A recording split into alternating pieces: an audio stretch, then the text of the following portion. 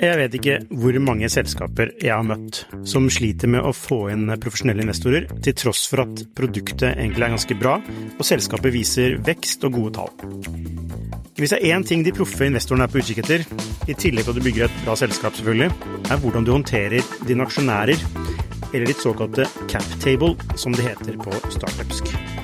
Et ødelagt cap table setter rett og slett en stopper for selskapsutvikling. Unlisted.ai gjør det mulig for selskaper å håndtere aksje- og opsjonsprogrammer, aksjeeierboken, captable og det meste av rettigheter inn mot aksjene i selskapet på ett sted.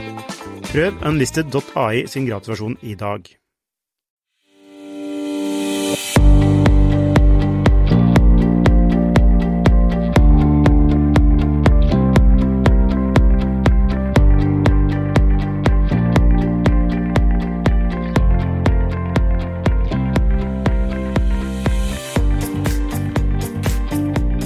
Hei og velkommen til Shifters podcast.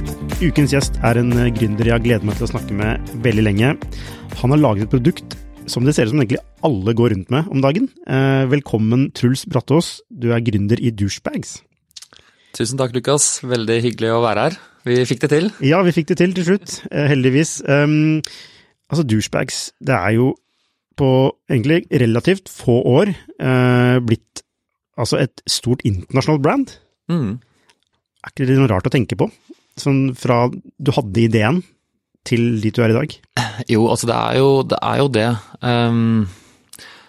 Jeg tror man aldri helt klarer å se for seg hvordan en gründerreise kommer til å spille seg ut når man begynner, men tanken var jo faktisk å begynne et internasjonalt brand med en gang, for vi visste jo at det vi driver med er såpass niche, at hvis man ikke er internasjonal med en gang, så vil ikke, omsetningen vil rett og slett ikke støtte og bygge et selskap rundt det. Så tanken var jo det hele veien, men det er jo klart at det er en ting å være internasjonal innenfor en nisje, og så er det en annen ting å begynne å få ganske høy brand awareness i store deler av verden. Og det visste man jo ikke at man kom til å kanskje kunne klare å få til. Så det er utrolig kult å se. Det er det. Ja, vi skal komme litt tilbake til akkurat det der. Men hva fikk deg til, hva helt i starten, hva fikk deg til å starte dette? Nei, det er når man ser tilbake i tid, så er det jo lett å begynne å koble sammen tråder. Det er vanskelig å koble det når man ser fremover. Så jeg ser jo hvordan det her kom til. Og man kan egentlig dra den tråden helt tilbake faktisk til barneskolen, for helt ærlig. Men for å ta kortversjonen, så kan vi jo begynne på NTNU, der ikke jeg studerte maskin, eller produktutvikling og produksjon, som det nå heter. Og etter 3 år så jeg at det var litt for teknisk for meg. Jeg liker å bruke både høyre og venstre hjerneandel, og der så ble det veldig mye, kan du si, venstre side, mye matematikk, mye fysikk og sånn, og selv om jeg er veldig glad i det, så trengte jeg mer kreativitet.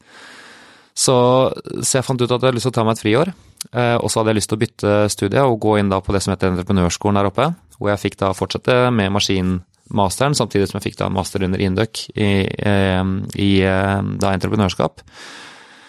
Men før jeg gikk inn på det, så ville jeg da på en måte få litt mer energi og få litt videre perspektiv da.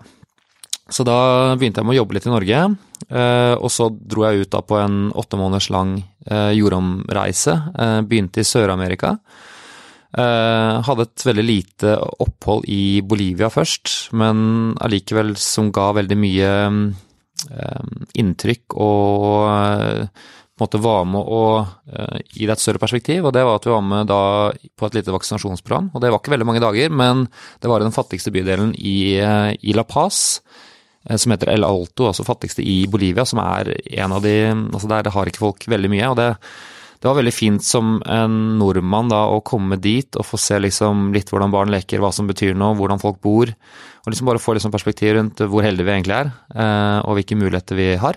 Og også hva som faktisk betyr noe for videre kan si, verdigrunnlaget i livet da. Og så bar ferden inn i Andesfjellene og få tikka av en 6000 meter, som jeg alltid hatt lyst til å klatre. Og så var de siste månedene egentlig da surfing. Det høres så lett ut for å få tikket av en 6000 meter. Det skal sies at det ansett som verdens enkleste 6000 meter, men jeg ble utrolig høydesyk, og det har faktisk satt med meg inn i selskapet også. For å ta den fort, da, så lærte jeg på den turen at altså jeg følte meg kjempebra på basecamp, som lå på rundt 4000 meter. Og når vi da etter dag 2 kom opp på Rock Camp, som ligger da på litt over 5000 meter, så kjente jeg at nå begynte jeg å bli høydesyk. Og det var fordi jeg rett og slett hadde ippa for mye nede på basecamp. Jeg syntes det gikk så lett, så jeg liksom fram isøksa og stegjern og liksom klatra rundt omkring og liksom holdt ikke et jevnt tempo. Så jeg ble skikkelig høydesyk, og når vi skulle begynne på toppstøtet, som vi da begynte på, si rett over midnatt, da, så var jeg egentlig helt ned for telling. Og så hadde vi med oss en lege da, i det crew som vi gikk med, og han sa at det her ikke farlig, liksom, det bare veldig vondt, og du kan snu. Så jeg begynte å gå, og bare se, ok, hvor langt kom jeg på, liksom? Det blir jo fint å se om jeg kanskje får sett noe.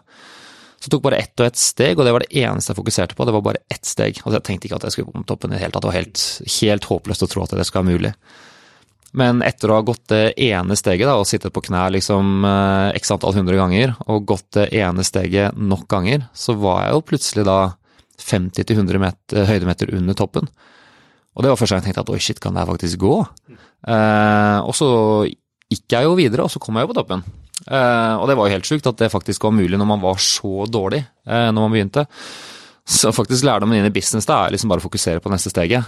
Ikke tenk på toppen, liksom, for det så langt opp dit at du blir jo bare motløs bare å tenke på det. Men hvis du hele tiden bare nyter reisen og tar det neste steget da, så kommer du langt på en god stund. For når du sier det der, så høres det sånn skolebok ut. Altså det høres jo sånn, ja, ta etter steg av gangen og så videre. Ja, det gjør det, og jeg hører jo selv når jeg sier at det jo banalt klisjé, liksom, men jeg tror faktisk det noe annet å oppleve det selv. Fordi det handler om jo å kjenne dine egne grenser, altså hvor sliten du egentlig, og så finne ut av, ok, hvor mye har du faktisk igjen på tanken etter det. Ja. Så det var vel egentlig det jeg fikk kjenne på i den settingen der, for jeg tror aldri jeg har gått med så mye smerte over så lang tid, altså mange, mange timer, og så gikk det også, liksom. Ja, for det kommer jo til et punkt da, at man tenker at hvorfor skal jeg være i denne smerten? Ja, ikke sant? Du må jo reflektere rundt det, liksom, hva poenget med det greiene her, så da må du ha en indre motivasjon da, for å ha lyst til å gjøre det. Og for meg så var det egentlig bare å se hvor langt jeg kunne komme, og bare ta ett steg om gangen og se hvor langt jeg kommer, og det faktisk det som egentlig grunnmotivasjonen min i selskapet også. Det egentlig bare å få være med på reisen, få være involvert, ta ett skritt om gangen og se hvor mye kan jeg lære og hvor mye kan jeg utvikle meg selv og selskapet. Så jeg vil si at liksom den fjellturen her ganske sammenlignbar med å bygge selskap, for min del da. Og motivasjonen for å komme på toppen av det fjellet egentlig den samme motivasjonen som gir meg motivasjon for å jobbe med selskapet. Det egentlig å lære og utvikle seg selv og være med på reisen egentlig, se hvor langt man kan gå. Jeg har også gått en sånn fjelltur en gang, det var ikke like høyt som deg, det var på 5300, men jeg kjente det ganske godt i toppen, og det var veldig ett steg av gangen, altså, skal jeg love deg. Jeg lærte ikke det da, men jeg lærte det her forleden, jeg var ute og jogga, og det var veldig tungt, og så innså jeg Altså forskjellen på den midlertidige smerte og et langsiktig mål. Og i hvilken grad vet man hva man vil, og i hvilken grad det man vil å slutte, eller altså fravær av smerte. Fordi man kan jo si at akkurat nå så vil jeg ikke det mer, jeg stopper. Og da innså jeg at det å ta den beslutningen på hva du vil, den må du ta når du ikke i smerte. Og så må det være rettesnoren, og så må du, mens du i smerten, så må du si til deg selv, det jeg vil å nå dit. Så den smerten nå egentlig bare en avledningsmanøver fra noen. Så du må bare holde ut denne smerten her, for det jeg vil ikke å stoppe, det jeg vil å komme til det målet. Litt sånn, ikke helt like bra analogi som deg, men det noe med den midlertidig smerten. Ja, det sant det altså. Og det det sånn, altså jeg jo full forståelse for at noen ganger skal man i seg. Altså man skal jo ikke pushe det her til det ekstreme alltid, det tror jeg ikke smart, og det tror jeg ikke riktig i mange livssituasjoner heller. Men det noe med det å faktisk sette seg et mål, eller sette seg en retning da, i hvert fall, og ha lyst til å gå den periode, og hvis man skal endre fra den retningen, så må man liksom ha virkelig satt seg ned og bestemt seg for at nå vil jeg endre retning, og det liksom over et lengre, kan du si, et lengre sample-sett da, som du tar den beslutningen ut ifra. Men har du, før vi går videre, så har du noen gang tenkt eller faktisk seriøst vurdert å gi deg i douchebags? Nei, jeg vil ikke si det, altså. Ikke sånn altså det har vært veldig tøffe perioder. Jeg har nok vurdert om det her det riktige. Det har jeg. Men jeg har nok aldri kommet dit at liksom nå slutter jeg. Hvorfor vurderte du det? Altså det jo ekstremt tøft å bygge selskap. Mye offring som må tas, og ja, du kommer opp i situasjoner som kan være veldig krevende. Så det liksom de type tingene som, altså når du står i mye av det samtidig, så vil jeg si at da må man virkelig gå ned i kjelleren og kjenne på grunnmotivasjonen sin. Og så det jo sånn også at jeg jo i en livssituasjon hvor jeg ble pappa for 6 år siden, og jeg og Mette, min kone, vi har jo på en måte, altså det å være småbarnsforeldre og samtidig altså både har lyst til å være til stede for barna sine, og har lyst til å liksom bygge og sørge for at arbeidsplasser trygge, og ha et familieliv gående, liksom, det ekstremsport. Det kanskje den mest krevende fjellturen jeg har gått på. Det å balansere alt de tingene her, og sørge for at vi klarer å få tingene sånn noenlunde til å gå rundt, da, fordi Excel-arken når du småbarnsforeldre, og det her tror jeg kan relateres til samme hvilken jobb man egentlig, det går jo ikke opp. Nei. Sånn som samfunnet vårt strukturert nå. Hvis man har en litt krevende jobb på siden, så tror jeg ikke det jo ikke laget for det sånn som det nå. Du har jo ikke en stor familie rundt deg, og du har ikke liksom masse hjelp. Så i den forstand så tror jeg at det veldig mange som kjenner på at rett og slett den antall timer det går ikke opp selv på liksom de tingene du må gjøre, så da må man begynne liksom å plukke bort ting som man egentlig burde gjøre for å få den rett og slett den timeplanen til å gå opp da. Og det krevende altså. Men det tror jeg uavhengig om man er gründer eller ikke egentlig. Sitter man i en viss jobbsituasjon og i en småbarnsfase, så tror jeg det utrolig krevende for mange familier, og der må parene finne ut av hvordan man skal løse det på en overkommelig og god måte. Har du funnet en løsning? Altså nå begynner barna å bli litt eldre, så nå, det som løsningen jo å komme seg gjennom de småbarnsårene, og jeg og Mette føler jo nå at nå begynner vi liksom å komme litt oppå igjen. Nå kan man liksom gå og trene litt, altså trening en veldig viktig del for min del. Forfaller du på en måte fysisk, så faller du også mentalt. Så bare det å liksom klare å få til en joggetur eller 2 i løpet av en uke og sånne type ting, altså alt henger jo sammen, sant. Så nei, vi fant ikke noen løsning når det holdt på, men det bare grinder rett og slett inn i det. Ja, det liksom bare å stå i det. Og det jo noe man har blitt vant til i forskjellige settinger, om det sport eller om det jobb, at noen ganger så må man det. Men det jo noen ting du egentlig har lyst til bare at skal flyte bedre. Eller du skal ha bedre tid. Men i noen faser i livet så har du den tiden du har. Ja, nettopp lest en bok som heter Anti-Time Management. Jeg bare tenkte på den nå, men det med tid, og der står det blant annet at how you spend your time is how you show your love. Ja. Og jeg har tenkt veldig mye på det i forhold til mine barn, ikke sant? Hva det viktigste i livet egentlig, når det i bunn og grunn kommer til stykket da. Men du sjekket av de 6000 meterne. Ja, nå vi tilbake der i Bolivia. Ja, nei, jeg gjorde det, og lærte noe av det også. Det det som sånn gjennomgående her, det liksom at man gjør erfaringer, og så lærer man av det, og så hvordan kan man dra med seg det inn i videre i livet. Og det det jeg sa om at man kan dra den historien helt tilbake til barndommen. Men da var jo neste bit var jo å reise med et surfebrett da opp Sør-Amerika på kysten der, og så opp i Sentral-Amerika, Mellom-Amerika, Nord-Amerika, og så var vi en tur over i New Zealand og Australia. Og da var det mye reise på forskjellige, alt fra buss til tog, til taxier, til fly, med da et surfebrett som ekstremt skjørt. Så Så det å få med seg det brettet rundt omkring på den reisen der, uten at det røk hele tiden, det var utrolig stress. Man måtte fram med liksom sånn dingfix, som det heter, og man hadde masse skader på brettet når man kom fram, og da måtte man fikse det. Og da begynte jeg liksom å geeke ut på da bagger for surfebrett. Hvorfor finnes det ikke noe der? Og så kom jeg tilbake igjen til Norge, og da Men fantes ikke bagger for surfebrett? Jo, altså de gjør det, men de var liksom, altså de baggene som jeg da kjøpte, det jeg gjorde var at jeg måtte liksom bygge inn brettet med bubble wrap, og liksom styrofoam, altså isopor. Så liksom lage sånne egne løsninger, og det litt rart, for det så mange som reiser med surfebrettene, for det en sport hvor du må, altså du skal besøke locations, liksom, forskjellige spots.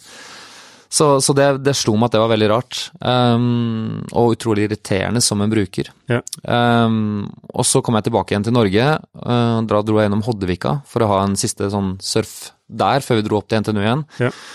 Og da lå jeg i vannet, og da møtte jeg da min co-founder Jon Olsson, som på det tidspunktet var en av de beste frikjørerne i verden, eller freeskierne da, så big jumps og sånne type ting.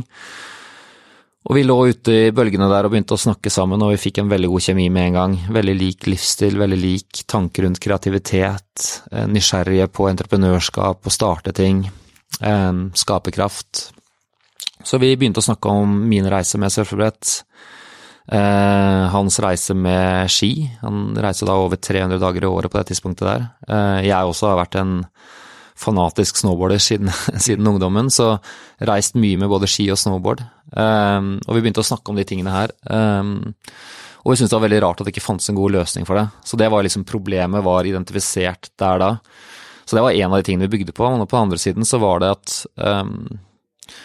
både Jon og jeg synes at alt du hadde av reiseutstyr, det var liksom ingenting som representerte vår livsstil. Kall det en litt mer sånn moderne livsstil som likte ut å reise, var nysgjerrig, likte å kle oss i noe annet enn liksom spraglende farger.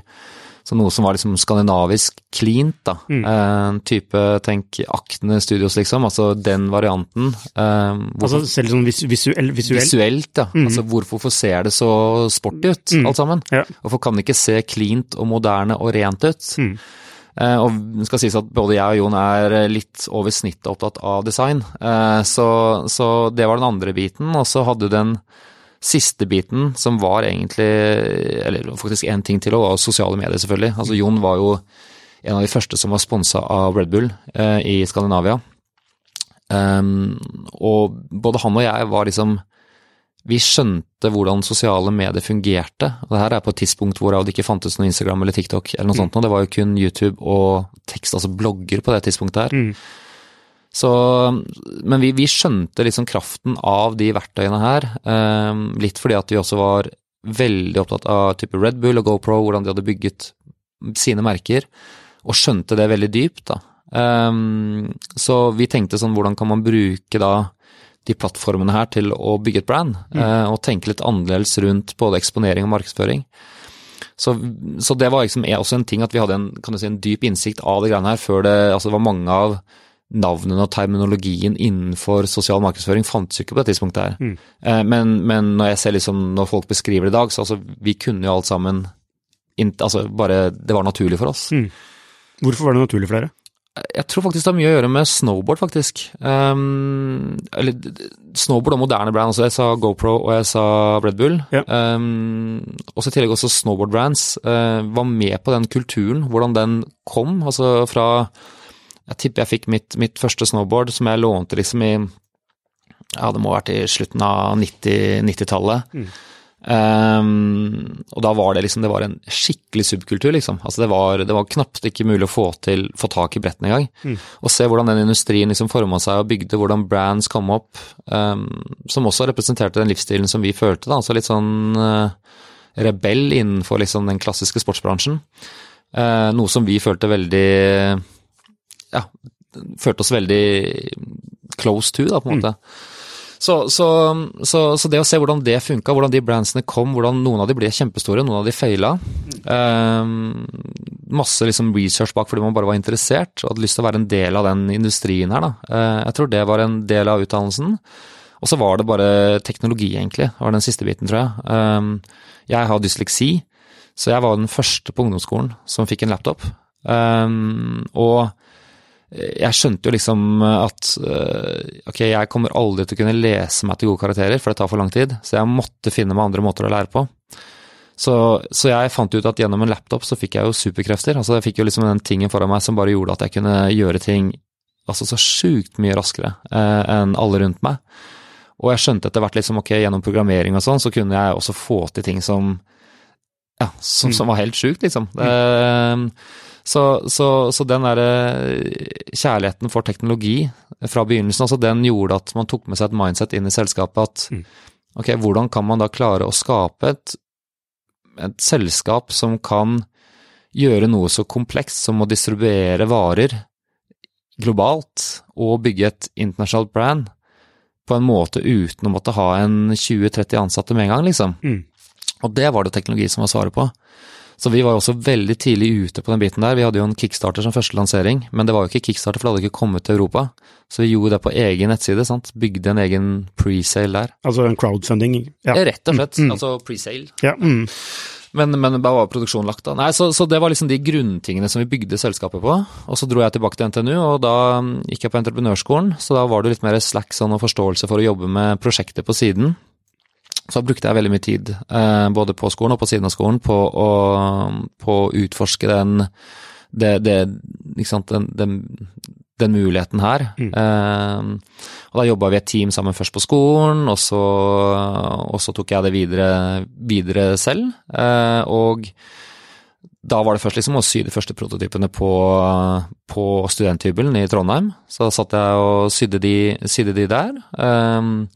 Og intervjuet da masse mennesker også, altså jeg hadde 150 stykker som jeg intervjuet av liksom da skikjørere, snowboardere og surfere, og egentlig skjønne at de behovene som jeg og Jon hadde identifisert, da, at de også var for flere. Ja. Men du, bare stopp deg litt her, altså du nevner altså behov som en viktig del, du nevner altså kall det brand, altså det, føle at det er noe som representerer dere. Ja. Du nevner altså markedsføring. Altså sosiale medier, og det siste er altså teknologi da. Er det mot oppskriften? Tenker du, er det grunnelementene? Altså for vårt selskap så vil jeg si at det var grunnelementene. Kan du se de samme grunnelementene i andre brands? Nei, eller altså det spørs litt. Det finnes helt sikkert flere som har gjort det på den måten, men jeg tror alt avhenger av tiden du lever i. Så akkurat når vi startet vårt brand, kan du si i 2012, så tror jeg nok at det her var en av de smarteste måtene å basere på de tingene på det tidspunktet. Men hvis du ser tilbake til type, for å dra det kjempelangt tilbake, altså 50 år Nike, så er jo det bygd på en helt annen tid, hvor det var andre grunnelementer som jeg tror ga traction da. Så kan jeg utfordre det? Ja. Fordi, altså Nike sjekker av på brand. Ja. Er du enig? Ja, absolutt. Det sjekker av på markedsføring, bare på en annen måte. Absolutt. Ikke sant? Det er kanskje ikke, det er ikke en innovativ løsning. Jo, det var det på sin tidspunkt. Jo, var det det? Ok, så sjekker jeg på. Ja, absolutt. Okay, ja. Hva var det siste? Teknologi. Teknologi, ja, og distribusjon, det sjekker du i hvert fall da. Jeg vet ikke hvor mange selskaper jeg har møtt som sliter med å få inn profesjonelle investorer, til tross for at produktet egentlig er ganske bra, og selskapet viser vekst og gode tall.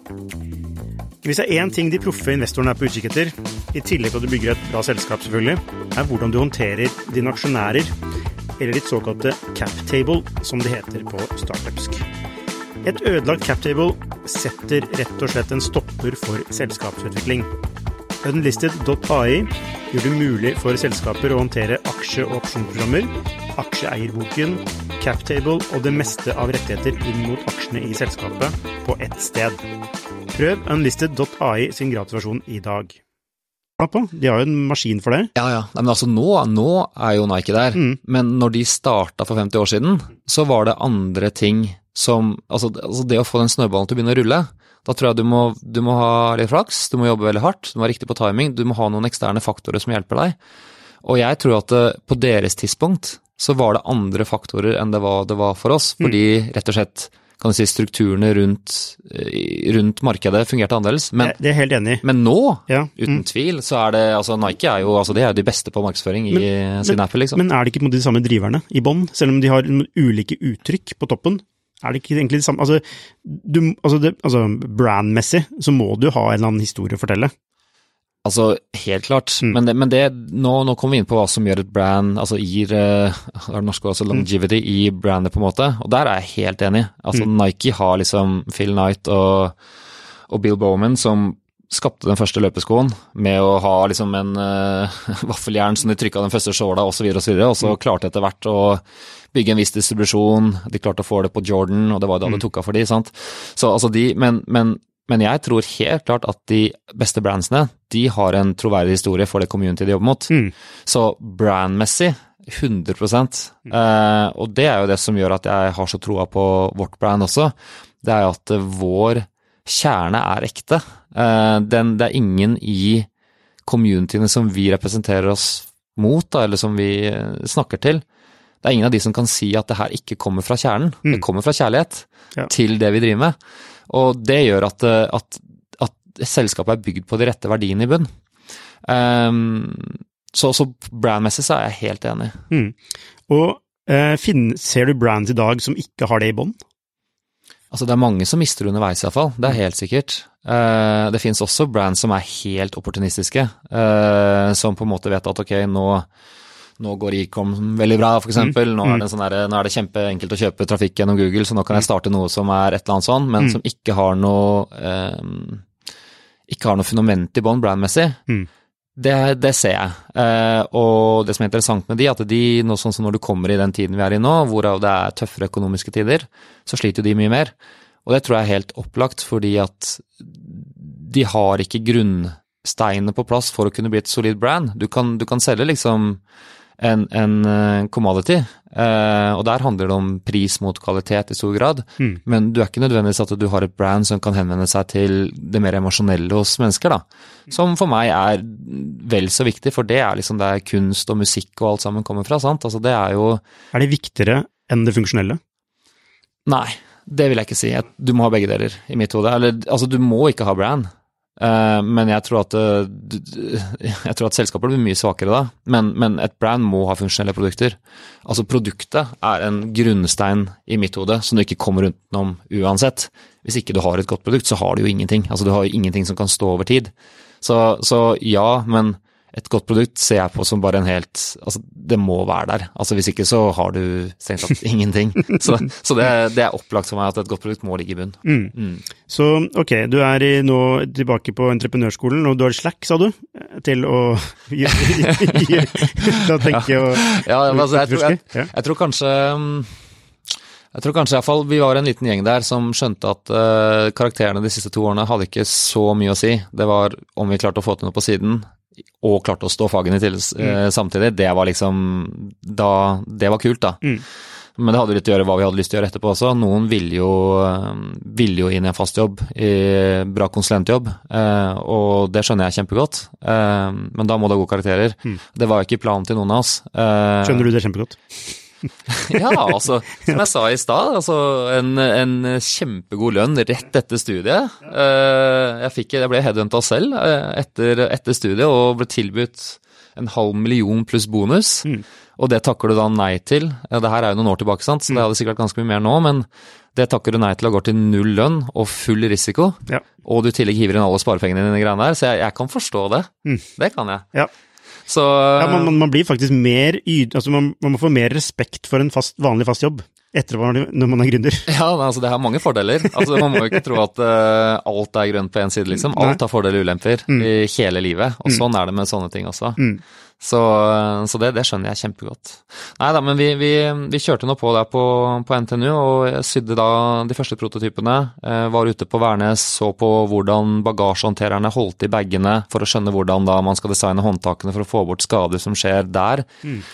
Pratet med butikker for å skjønne liksom, ok, hva skal til for at dere skal ha de butikkene deres, som gjorde liksom altså ekstrem sånn 360 brukerundersøkelse eller orientering da. Og så dro jeg ned til Kina for å finne fabrikker, sammen med min gode venn Anders.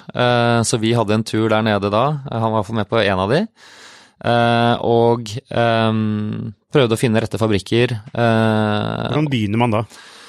Altså, hva var det første steg i å finne et eller annet sted som skal produsere tingene dine? Nei, vi prøvde noen forskjellige veier. Altså det jo nettverk den første biten da, og så må du bare rett og slett bare google og prøve å sette deg inn i ting og prate med folk. Men jeg hadde jo perioder der hvor jeg kom til en fabrikk A, da kan jeg kalle det, og så møtte jeg Mr. X, og så sa han sånn, ja, nå skal du få komme til fabrikken min, og så skal du få se den, og så kom jeg inn til fabrikka.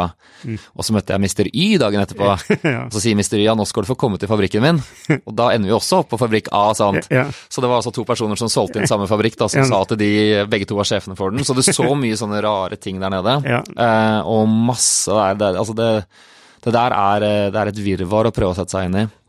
Men jeg fikk hjelp av nettverk. Anders hadde gjort litt tidligere. Vi hadde også en produsent. Nå snakker vi om Anders Mjøseth, ja. Mesh-gründer. Mesh-gründer, det riktig. Prampack? Det riktig. Det hadde han jobbet med tidligere. Så, men i tillegg også så hadde jeg noen ressurser på Gausdal, som hjalp meg med å utvikle neste prototype. De også hadde litt nettverk, men jeg endte opp med en delvis norskeid fabrikk, og det var jo på grunn av å vite at CSR-en var god. CSR, hva betyr det? Corporate Responsibility, altså sørge for at både da bærekraft, barnearbeid, de jobbet under riktige forhold og så videre. Hvor viktig det? For meg det kjempeviktig. Ja. Det fundamentalt. Altså det man jobber med, det skal skape arbeidsplasser og gode arbeidsplasser. Har det oppholdet du hadde var det Bolivia? Bolivia, ja. Tracer du tilbake til det, eller har det alltid vært sånn verdimessig? Jeg vil si at jeg en verdidrevet person, men uten tvil at det jeg så på den reisen min, når man på forskjellige steder rundt omkring i verden, det ikke noe tvil om at alle de reisene jeg har hatt har gjort at jeg har fått et bredere perspektiv, og det har vært med å, kan du si, fastsatt mitt grunnlag, ja. Altså, fordi på den tiden da, nå ikke det så veldig lenge siden, men det likevel lenge siden, i et sånt perspektiv, det. Så var ikke det en sånn greie som nødvendig var så viktig. Nei. Altså det var sånn, jo da, men altså... Ja, altså sustainability også var jo ikke en så stor greie på det tidspunktet der, og det kan du se selv på liksom når jeg pratet på hvor jeg reiste liksom, altså jeg kunne jo ha reist mye kortere på den reisen i 2008. Hadde jeg visst det jeg visste nå, så hadde jeg nok gjort det.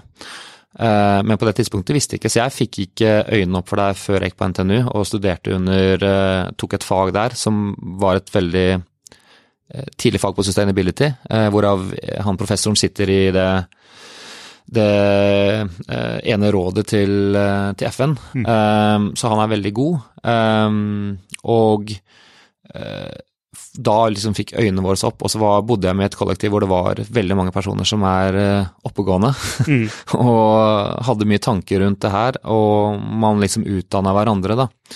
Men når det kommer til liksom CSR-biten, så tror jeg i hvert fall i begynnelsen så et selskap veldig basert på verdigrunnlaget til gründeren, for det liksom nesten en sånn direkte overføring, vil jeg si. Så valg av fabrikker og sånn, det var veldig basert på det, altså. Ikke det litt sånn kult å tenke at det, altså, jeg pleier bare å tenke sånn, altså hvis man bør velge ting som på lag med fremtiden, selv om det en utfordring i dag, så vil det alltid betale seg, ikke sant? Og det at dere velger det, har jo en veldig altså, posisjonerer dere veldig bra i dag. Ja, altså som Ottovo når de begynner med solceller, og folk ler at skal selge solceller i Norge, men ikke sant, i dag så kapitaliserer de på en posisjonering som altså, i tråd med fremtiden. Ja, men jeg enig i det, og det som fint også når du begynner at du har ganske blanke ark, så du har ikke så mye legacy å dra med deg inn, så da kan du velge litt nytt. Men jeg skrev jo masteren min på sustainability i startups, så det var liksom, det lå litt nærliggende. Erling Magnus Solheim, som da jobbet tett med meg i den perioden her av selskapet, han også var veldig opptatt av temaet, så det var veldig nærliggende for oss å gå i den retningen der. Også når du jobber i Asia, og du kommer inn med en liten produksjonsbatch på i et tilfelle her da, altså jeg hadde nok penger til 500 produkter liksom. du vet at de får ingen prioritet, for det så lite, og de kan bli dyttet, altså det som kalles subsourcing da, videre til en annen fabrikk, veldig enkelt. Ja, uten at du vet det til og med? Ja, selvfølgelig, de sier ingenting. Nei. Så for meg så var det utrolig viktig da, å finne en fabrikk som jeg kunne stole på, og den var halvt norsk eid. Den følte på en måte norske premisser. Lagde de noe for andre norske merker? Ja, de gjorde vel det uten at jeg kan huske helt på hva som lå på linja der nå, men de hadde diverse norsk produksjon, ja, i større og mindre skala. Og vi jobbet med det her også for et par år før de ble for små for oss, rett og slett, at vi måtte hoppe videre. Ja, for en ting CSR, men en annen ting jo kvalitet. Altså, det må jo være Ja, nei, kvalitet jo alfa og omega. Og det jo det jeg sa i begynnelsen også. Det har vært, igjen, jeg gikk jo produktutvikling og produksjon, tok masse fag på industriell design, som egentlig var der hjertet mitt lå, mot designsiden, og alltid trodd, når det kommer til liksom produkt, at produktet kjernen i hva du har, funksjonaliteten, kvaliteten, og så videre, og også på sustainability-biten. Altså jeg skrev jo masteren min igjen på det, og det å ha noe som holdbart, jo ekstremt viktig. Så det ikke noe tvil om at det har vært en del av selskapet fra tidlig. Men i alle fall så fikk jeg utviklet produktet der. Da hadde som sagt Erling blitt med. Da var vi et par år inn i reisen. Og han gikk jo da, dere var jo ferdig siste året på entreprenørskolen, jeg var jo allerede ferdig da, så jeg jobbet jo fulltid på det tidspunktet her. Og jeg hadde da fått finansiert opp den første produksjonen. Da drev jeg det her under enkeltmannsselskapet mitt, TKB Nyskapning, som det het, som jeg gjorde litt sånn konsulentoppdrag ved siden av skolen og sånn på, og hadde da fått støtte fra Innovasjon Norge på matching på da 250 000 kroner som jeg hadde klart å sparte opp gjennom egentlig alle sommerjobber jeg hadde hatt, og at moderen og faderen hadde puttet barnetrygden inn på en egen konto. At det var alle pengene du hadde? Det var alle pengene jeg hadde, det var alt. Altså, men hva var planen det? Nei, plan B var jo da å takke ja til headhunting-tilbudet. Ja, du dør ikke, på en måte. Nei, jeg tenkte jo som så at hvis jeg putter inn de pengene her, så får jeg noen erfaringer som jeg ikke tror jeg har mulighet til å få ellers. Jeg så på det her, i veldig mange år så jeg på det som videreutdanning. Det var liksom måten jeg kunne justify at jeg på en måte tok så høy risiko som jeg gjorde. Men har du noen gang hatt en vanlig jobb? Sånn fast? Nei, du har ikke det? Nei, jeg har eller ikke sånn, det. Jeg har hatt masse sommerjobber og sånn, men enten så jobbet jeg som anleggsgartner, det gjorde jeg ganske mange år faktisk, og sparte penger der, så jeg jobbet litt på Framo Engineering som ingeniør, og så utover det så har jeg fikset PC-er til moderen og faderen sine venner, og tjent pengene mine på det. For det der interessant, det at du ikke har den, altså det jo liksom blankt ark da, altså bokstavelig talt. Ja, kan du si. Og så skal du måtte bygge et selskap hvorfor andre folk jobber. Du har aldri jobbet i et selskap før? Nei. Sånn, ja. Nei. Gjør det noe med, skaper det en usikkerhet hos deg?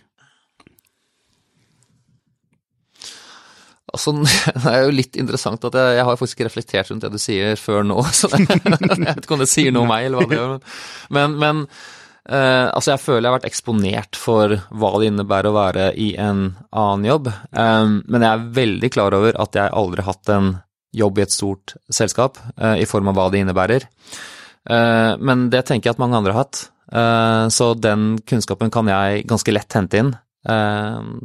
De erfaringene som jeg har tatt meg ikke så lett å hente inn. Så de kanskje mer verdt sånn sett da. Så det har egentlig, jeg tror ikke det har vært noe stort problem, for helt ærlig. Ja, men for eksempel bare det å gå fra gründer til å være leder, ja. Det en stor overgang. Og det ikke noe som bare... Altså, ja, det krevende, ja, det et stort hopp. Vi kan snakke litt mer om det faktisk, senere, men ok, dere får altså du bruker alle pengene du har, de 500 første eksemplarene, hva går gjennom huet ditt da? Dette må bare funke, det. Ja, altså det bare mange som tror det, men det litt sånn som at det var liksom, du lever jo veldig i nuet når du gjør det greiene her, så man har liksom ikke tid til å være så mye redd egentlig, og bekymret. Og jeg har, altså alle de pengene, jeg har veldig respekt på det, spesielt siden store deler av det ikke kom fra, altså det penger som mamma og pappa har spart på mine vegne. Det føles mye verre enn å bruke da den halvparten som var de jeg har tjent opp selv. Fordi det føler et ansvar for å gjøre noe fornuftig ut av det, men jeg tenker jo liksom at så lenge det her kan ses på som at det noe som in the long run kommer til å gi deg noen fordeler som du ellers ikke ville hatt, så tenker jeg at det en god investering. Så jeg så faktisk på det mer sånn altså. Men det jo klart at når du tømmer bankkontoen din og ferdig studert, og da melder deg på frie evner oppe på Universitetet i Oslo for å få studielån, og det det du lever på per måned, fordi du får jo ikke noe lønn de første 2-3 årene du jobber i det greiene her, så det jo klart at du lever på veldig lite penger. Da det liksom, da det nudler og altså den typiske, veldig sånn, kan jeg si, standard havregryn. Ja, ikke sant? Men det var ikke noe stress det, altså, for det var så gøy og lærerikt at det var en ganske enkel jeg kan jo si offer å ta da. Ja, og ikke da liksom her rådet om å velge noe du liker og noe du faktisk tror skikkelig på kommer inn. Ja, ikke sant? Ja, det liksom det at man føler at man hele tiden går fremover, man føler at man får stimulert. Det var liksom som når man valgte feil studie liksom. Stimulert både høyre og venstre hjernehalvdel samtidig. Du får utvikle deg, du lærer hver eneste dag. Og det å bare prøve liksom. Og jeg hadde jo ikke noe sånn at det her må funke. Altså det alltid en plan B. Lokker det seg en dør, så åpner det seg noe annet. Men allikevel så var reisen så spennende at man hadde jo lyst til å få det her til å funke, og man så man hadde traction også, sant? Så jeg kom i hvert fall tilbake da, hadde fått de bestilt den første batchen, dro ned til ISPO, og da liksom nå begynner vi å nærme oss slutten. ISPO, hva det for noe? ISPO verdens største sportsmesse. Den i Tyskland. Og der alt av leverandører og butikker, altså alle der. Ja, på det tidspunktet her, så nå det ikke sånn lenger, for nå har hele industrien endret seg en del, men på det tidspunktet her så var det sånn. Da var det liksom, hvor stor du der, liksom, det det som betyr noe. Og da hadde jo vi da fått da The Brand New Award, heter det, som som årets nykommer. Så vi sto da sammen med det. Hadde vunnet også Doga sin Design Award her i Norge, som da het på et tidspunkt merke for god design. Så vi hadde liksom begynt å plukke awards da, på de første 2, så altså 100% 2 av 2, og det fortsatte sånn å liksom bare få award etter award etter award innenfor vår kategori. Og det var utrolig... Det en suksess fra dag 1, dette. Ja, altså på en måte så fløy det ganske godt fra dag 1, altså. Lanserte da den hjemmesiden da 1. januar 2012. Vi etablerte da faktisk et AS da rett før det, så det etablerte vi i november 2011. Da lå alt under enkeltmannsselskapet mitt, og så etablerte vi et AS. Fornuftig. Ja, det var ikke så dumt. Og lanserte da produktet 1. januar. Da husker jeg satt på en hytte i Trysil, og liksom det var helt idiotisk tidspunkt å lansere en selskap på. Men jeg synes liksom det var så fint da, altså 000, 1.1.2012 da. Ja. Hadde vært så kult, så da satt jeg altså ikke inn på et rom liksom og trykket da på liksom Go Live-knappen da, og så liksom å la ut Facebook-postene og det som var litt halvbedugget, men det gikk noe. Men vi solgte jo da altså. Ja, altså i nyttårsaften, selvfølgelig. Ja, det her var jo, ikke sant? Ja, Så vi solgte jo da til 12 land, var det vel, under den første uka. Og Norge var ikke det første. Det kom ganske langt ned på rekka. Og vi hadde fått hjelp av Jens Martin i Stereoskis til å sitte sammen han oppe på Skarnes, og da næringshagen på Skarnes hadde hjulpet oss med et lite lagerplass der nede. Så da fikk vi sendt ut produktene da, produktene kom ikke før 3 måneder senere, så vi solgte jo masse i begynnelsen, da hadde vi ikke noen produkter, og det var jo tydelig også. Det her liksom du pre-order nå, ordren var lagt, den var på vei, den lå på båten liksom. Men det solgte til 12 land med en gang. Vi solgte jo ut alle produktene i løpet av da de første par månedene. Når vi hadde da, Jon Olsson hadde sitt store, han lagde jo da en YouTube-video når vi lanserte greiene. Det jo ekstremt viktig å få med. Jeg tenkte ikke skulle spørre om det. Det var jo det som fikk det her til å få oppmerksomheten. For du bare trykker ikke på en knapp på internett, og så kom det masse. Du gæren. Jeg gikk live på nettsiden, jeg fikset alt på baksiden der, men det var jo han som fikset exposure. Ja, for dere bygde opp altså dere bygde opp dette her, ikke sant? Over tid. Jon hadde jo spurt på bloggen sin også, hva skal det selskapet her hete? Og det var jo, vi kan jo komme tilbake, vi heter jo faktisk ikke Douchebag lenger. Vi heter jo DB Journey, og vi heter DB nå. Det har litt å gjøre med hvor vi vokser mest i USA. Men på det tidspunktet der så hadde jo han da spurt på bloggen sin liksom, hva skal det selskapet her hete? Og da var det jo da altså community var veldig engasjert. Vi hadde sagt at vi lagde en ny reisebag for ski, ikke noe mer enn det, og douchebag ble foreslått så sjukt mange ganger at vi var sånn her fader eller. Altså vi har lyst til å være rebeller innenfor det markedet der. Vi har ikke lyst til å bli en annen traust vanlig sportsmerke. Har du hørt om oss en gang, så skal du huske oss, liksom. Og vi tenkte bare sånn, ok. Det jo dritbra navn. Ja, altså, vi vil... Altså, det helt fantastisk. Ja, altså, det bra i Europa. I USA så det mer Lada. Ja, men hvor Lada det? Det sånn at det over grensen Lada? Ja, jeg vil si det. Okay. Altså ovenfor en viss del av liksom, det vi vil inn i, da. Så i USA vi jo bare kjent som DB eller DB Journey. Ja. Og det nettopp fordi at vi jobber jo nå med noen av de største retailerne der borte, og de har en del, kan du si, ting å forholde seg til, og stakeholders å forholde seg til, så der måtte vi rett og slett gjøre noen tilpasninger. Så men, det ikke sell-out det der? Nei, jeg vil ikke si det, altså. Fordi at, altså for det første så heter vi DB, altså D_B_, så vi kan jo altså det kan være alt mulig rart, sånn som miljøprofilen vår, eller sustainability og CSR-profilen heter Do Better. Når vi jobber med, kan du si, en ganske rebelsk markedskampanje, så kan det settes et douchebags der. Visjonsdokumentet vårt Dream Bigger, altså vi bruker DB på masse forskjellige måter.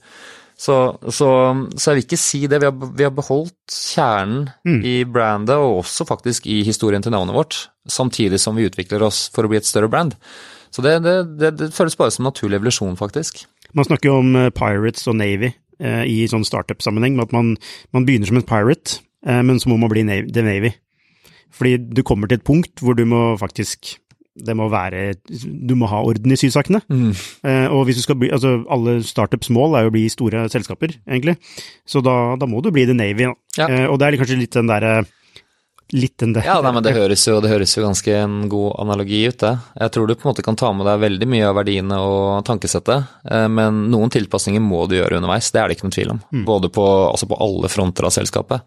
Så uten tvil.